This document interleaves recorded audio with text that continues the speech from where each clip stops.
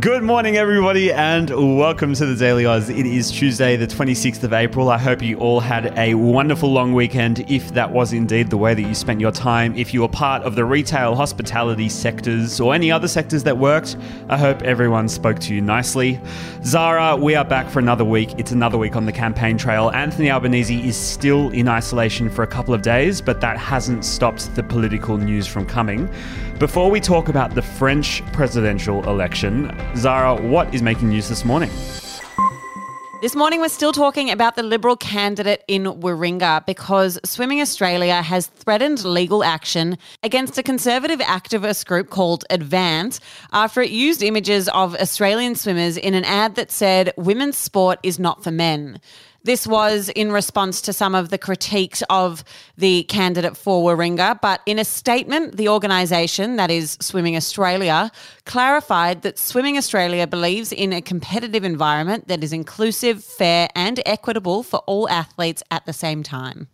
Meanwhile, Defence Minister Peter Dutton has compared Russian President Vladimir Putin to Adolf Hitler in an interview on Anzac Day yesterday, saying, quote, "We have to be realistic that people like Hitler and others aren't just a figment of our imagination or that they're consigned to history. We have in President Putin at the moment somebody who is willing to kill women and children." US Secretary of State Antony Blinken and Defense Secretary Lloyd Austin have met Ukrainian President Volodymyr Zelensky in Kyiv, this being the first meeting since Russia's invasion. The US announced after the meeting additional military assistance for Ukraine and the gradual return of US diplomats to the country. And today's good news, a World War I medal has been returned to the family of a First Nations soldier it belonged to. The medal was discovered in a locked box and returned to the family of the soldier in Melbourne. While you were out spending time with your loved ones over the long weekend, there was some big political news from across the other side of the world, and that was, of course, the election in France. So French President Emmanuel Macron was returned as France's president after beating far-right candidate Marine Le Pen in the national presidential election. It was an election that the entire European continent, and indeed the world, was watching, and for very good reason. Sam, start from the beginning and talk us through the result and then what it actually means. So Emmanuel Macron beat Marine Le Pen 58.55% to 41.45%. It was, however, the biggest share of the vote a far-right candidate has ever received in the country. So Marine Le Pen is a far-right candidate. She runs on a very far-right platform, and that's a really important part to take out of this result, that 41.45% of France voted for her. So despite the size of Macron's projected victory, this victory fell well short of his 66 to 34% of Marine Le Pen in 2017.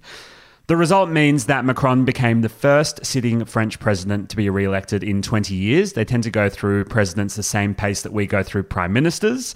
It was the lowest turnout for a French presidential election since 1969, with only 72% of voters casting a ballot. We're going to talk through why that is in a second. According to partial results, 6.45% of voters in the election voted for neither candidate, so they rocked up to the polls and decided to leave a blank ballot, whilst another 2.35% spoilt their ballots by drawing or writing or scribbling all over it. A real sense here that there was a very unhappy French populace this election. Well, I mean, I hope that we have lower levels of donkey votes here in Australia when we go to our federal election. But moving on, what did we hear from the French leaders after the result was announced? There were some amazing photos of Macron addressing the crowds. It's a funny one, Zara, because the photos of Macron standing in front of the Eiffel Tower, in front of this cheering crowd, suggest that it was a bit of a love fest. But in fact, because of the massive percentage that Marine Le Pen received, Macron's speech was quite subdued. He addressed the trend in the victory speech, and he told the crowd that an answer must be found to the anger and disagreements that led many of our compatriots to vote for the extreme right.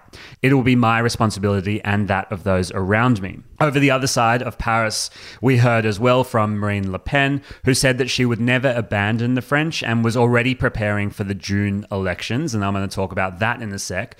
She was confident that the result represents a brilliant victory. She said, "This evening we launched the great battle for the legislative elections." All right, so I foreshadowed this at the beginning, but can you talk our listeners through why this election result is important, why the rest of Europe was sitting up in their seats and watching, and really what it says about where Europe is at?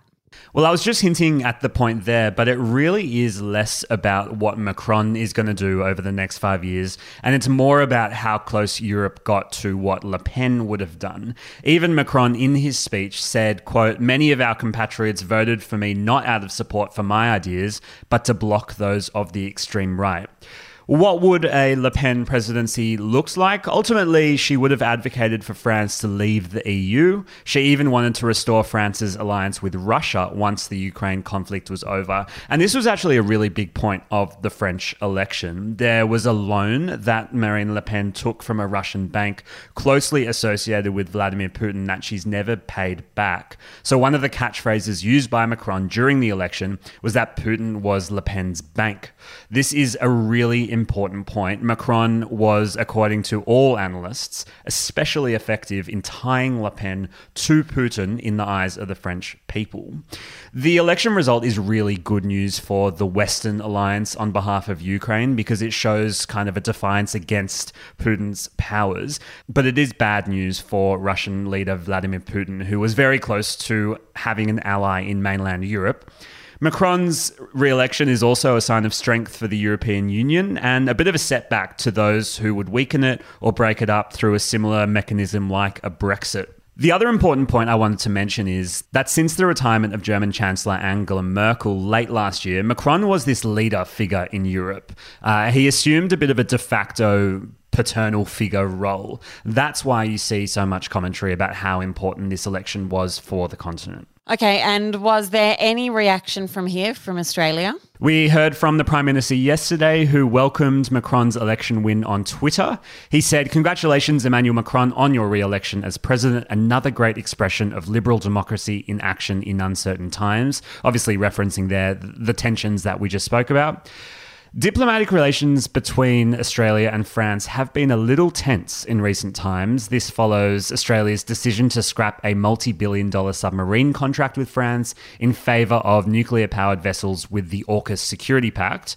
There was, of course, that unforgettable moment at last year's G20 where Macron accused Morrison of lying to him about the terms of the submarine deal. How could we forget? And the whole of Twitter decided it was a good time to dig up that vision yesterday. To wrap up, can you just tell me a bit about France's political system and kind of what happens from here for people that might not be familiar with French politics? Because I know I certainly wasn't. It's a really weird system. It's kind of got two channels that they vote on at very different times. And what we saw over the weekend was the presidential race. And this is a classic two-horse race. It took a little while to dwindle the candidates down to an A versus a B. But once they had those two, it was kind of you're voting for one or voting for the other.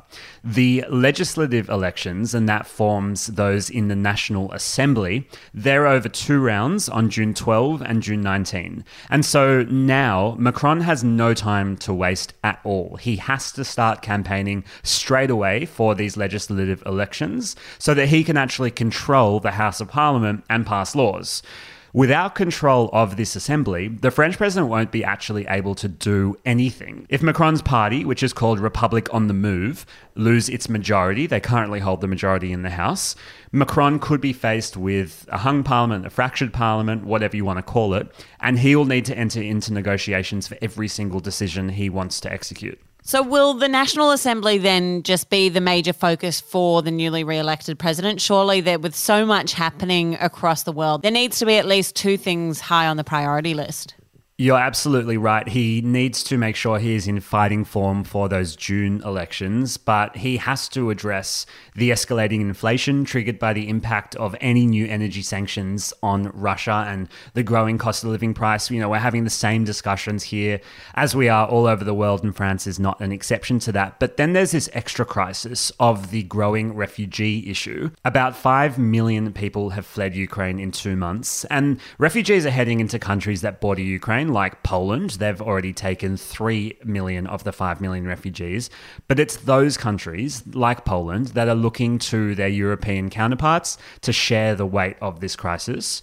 France have not been that active in taking in Ukrainian refugees. So far, about 30,000 refugees have arrived from Ukraine, and they've pledged to take another 70,000. But it's a pledge that many in Europe are saying will be far from sufficient, and the new president will have that to deal with straight away. All right. Well, thank you for making us all pros in French politics. But there is, of course, a lot happening here domestically. So we're going to be dual Australian and French experts by the end of this week. That is all we have time for today, though. If you want to keep up with what is happening both here and abroad, follow us on Instagram at The Daily Oz. It's where over 350,000 Aussies get their news every day, and we'd love to have you there as well as here. Have a great day.